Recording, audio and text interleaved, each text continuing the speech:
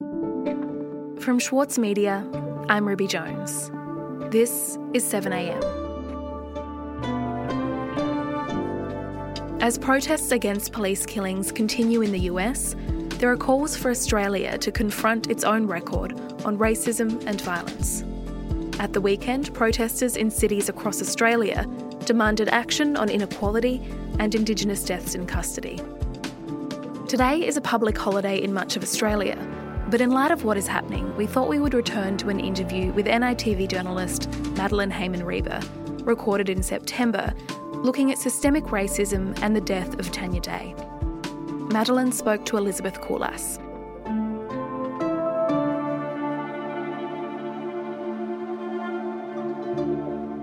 And a note for Indigenous listeners, this episode includes discussion and the naming of people who are deceased.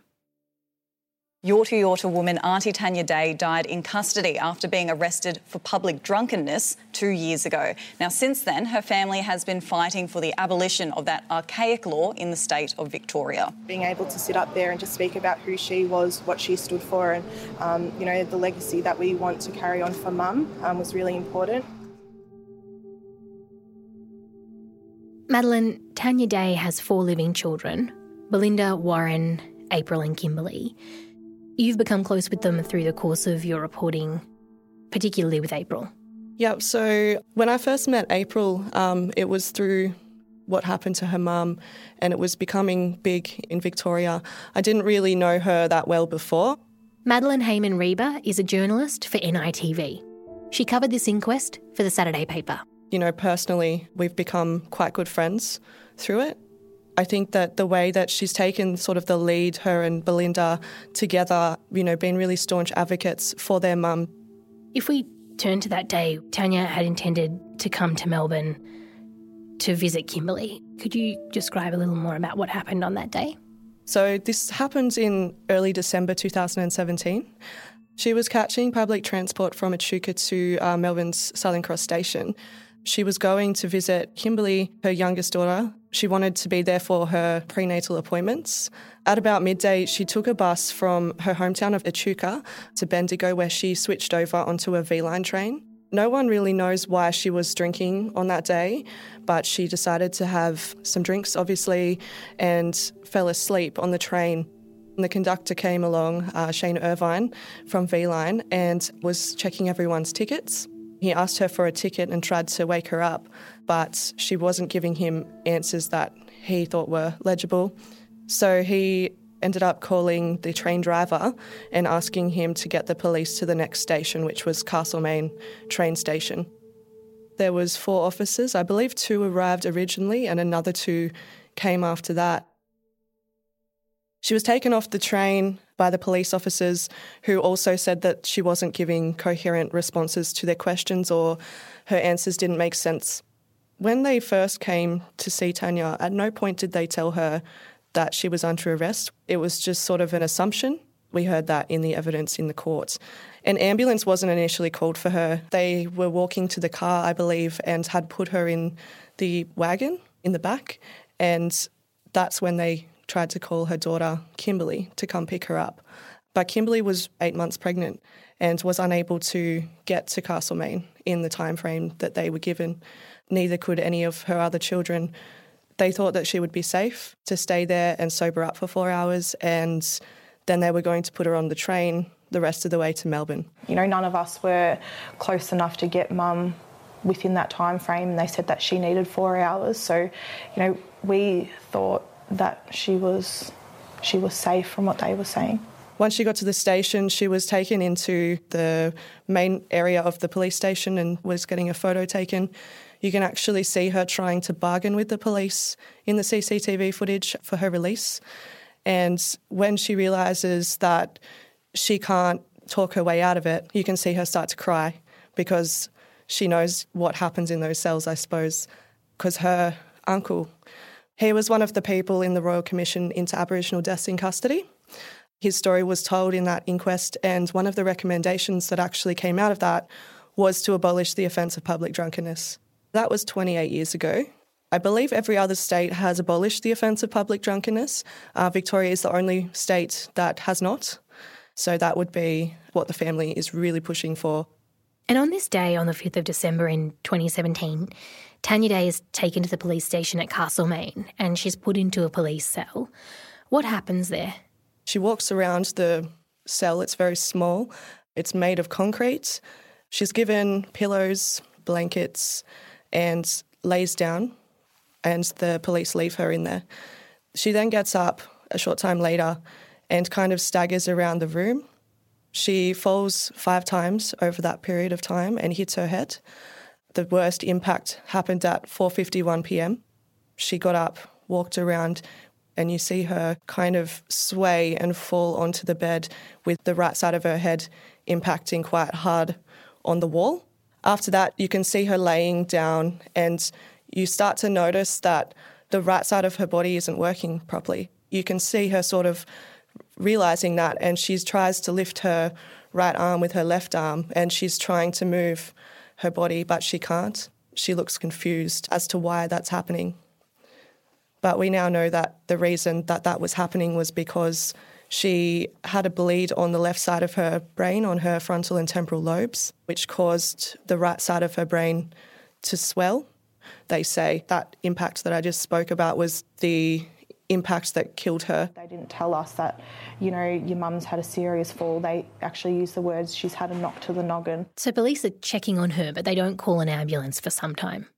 Yeah, so leading Senior Constable Danny Walters and the custody supervisor, Sergeant Edwina Neal, agreed on 20-minute checks because we heard in Edwina's evidence she wanted them to be more frequent because she was Aboriginal and therefore vulnerable in custody. What are those police checks supposed to entail? So it's walking from the watch house down to the cell and doing a physical check. So, banging on the door, you're meant to open the shutters, physically see them, and to get a verbal response, then you can walk away. We don't see that being done in the CCTV footage. And so what happens that evening? When do the police realise that Tanya's condition requires medical attention? So later that evening, we see at about 8 o'clock, the police go into the cells. They see her on the ground, they lift her up and put her back on the bed. And they say that that was the point where they realised that she had a bruise on her head that she didn't have before she got into the cell.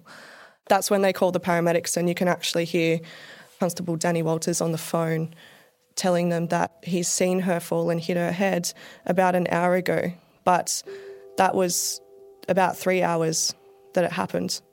So that was a discrepancy in the evidence.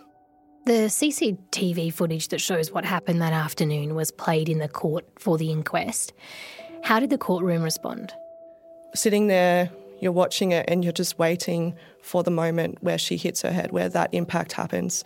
And when it did finally happen, the whole courtroom just collectively gasped. They were just really shook by it, I guess, and so was I. The coroner was actually crying as well.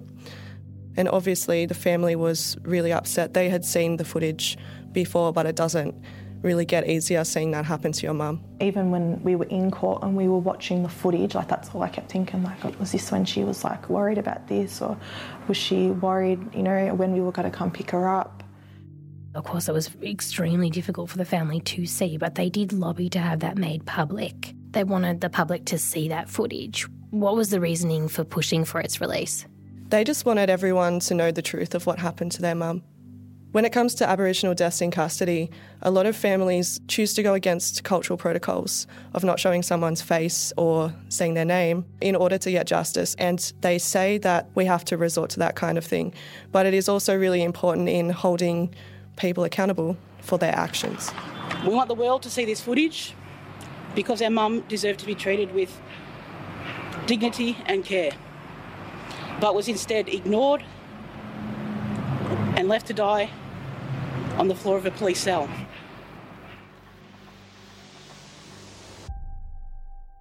We'll be right back. Madeline, one of the things that was unprecedented about the inquest was that it considered the role of systemic racism in the death of Tanya Day. What did it mean that the court would expand the inquest to include that? Yeah, so that was pretty significant. That's the first time in Australian history that a coroner has agreed to examine systemic racism. It could change a lot of things for a lot of people. A lot of the questions from the family's lawyer centred around would they have done that to someone who wasn't Aboriginal? And you could actually see the witnesses in the stands kind of thinking to themselves, would I have done that or would I not have done that? Of course, a lot of it was denied. A lot of them said they treated her the same way they would have treated someone else who was not Indigenous. So the train conductor, for instance, was being asked, would you have done what you did if this person was not Indigenous? Yeah, it's not really common practice for you to call the police when someone doesn't have a ticket. I don't know how many people have been on the tram and not had money on their card, but the police have never really been called. You usually get a fine. We heard from Shane Irvine, the train conductor, that usually he would give them a warning, but he didn't. He called the police.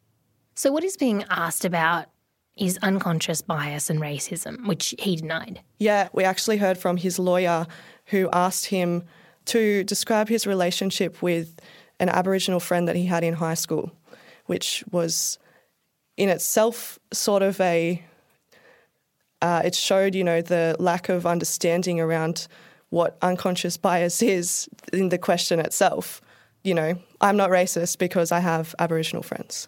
Victoria Police sent a superintendent to answer questions on their behalf. What kind of evidence did she give to the inquest? So Susan Thomas was in charge of the Aboriginal and youth portfolios in Victoria Police's Priority Communities Division. Basically, her role is to sort of bring cultural awareness to the members of the police force so that they can build better relationships with the Aboriginal community. She was brought in very last minute. I believe it was the last day that she was in. At one point, she couldn't really answer any of the questions that were being put to her by the lawyers. The lawyer for Tanya Day's family said that she'd been appointed as a decoy specifically because she didn't know the answers. She couldn't even say if there was a cultural sensitivity package taught to Victoria Police or if it had progressed beyond the draft phase. She also couldn't provide information on what kind of training the police had at that time at Castlemaine Police Station. And at one point she said that she came to talk about all the good work that was occurring across Victoria Police. That's why she had been put forward in the court to speak on behalf of the police. Madeline, what was the family's reaction like to the evidence that Superintendent Thomas gave? April was actually texting me at the time. She sent me a message saying, brah. I saw her get up and walk out. A lot of other community members got up and walked out. I guess the biggest moment of that was when she did sit there and say that she came to talk about all the good work. I actually saw Warren get up and leave. Warren's Tanya's son? Yes. And Warren has been the rock, of the family. He's always very staunch. He's always standing behind his sisters. He's always there. And that was the point for him, I guess, that was too much. And he walked out. What does the family hope that the inquest will do now? Well, first and foremost, Tanya's family are hoping for an end to Victoria's public drunkenness laws. So there is a commitment in place now for that to happen. The coroner has already, before it sort of started in the directions hearings, she actually said that she would be making that recommendation. And I think that is because she must have an appreciation for the fact that that was actually one of the recommendations in the Royal Commission into Aboriginal Deaths in Custody that is still yet to be implemented. The government says drunkenness in itself should not result in vulnerable people being thrown into police vans or cells. It's moving to a health-based response, citing several inquests as well as submissions to the Mental Health Royal Commission. It is alarming that an Aboriginal person could go out for drinks with their friends in the city and be pulled up by Victoria Police and placed in custody for being drunk in public. A lot of people commit that offence every single weekend, but you don't see everyone getting locked up for it. Madeline, when is the coroner expected to hand down her findings?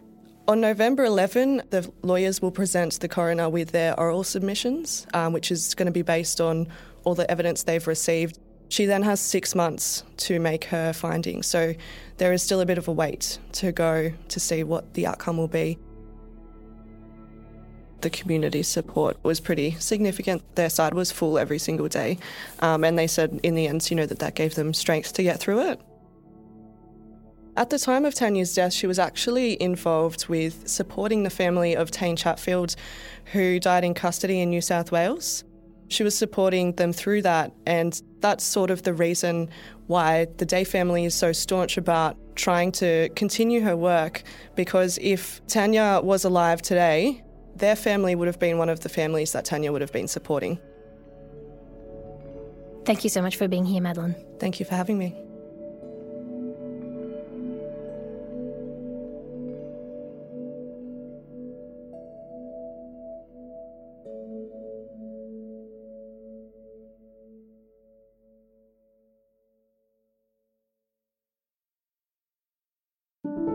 And an update on this story. In April, the coroner referred Tanya Day's death to the Department of Public Prosecutions to determine whether there was a case for criminal negligence. She recommended an amendment to the Coroner's Act to give coroners greater control over the police investigations that precede inquests. She also recommended changes to training and risk assessment. As flagged during the inquest, she recommended that the crime of public drunkenness be abolished in Victoria. The coroner did not make a finding of systemic racism in the conduct of the police who arrested Tanya Day. But she did find the train conductor who called the police could have been affected by unconscious bias. I'm Ruby Jones. See you next week.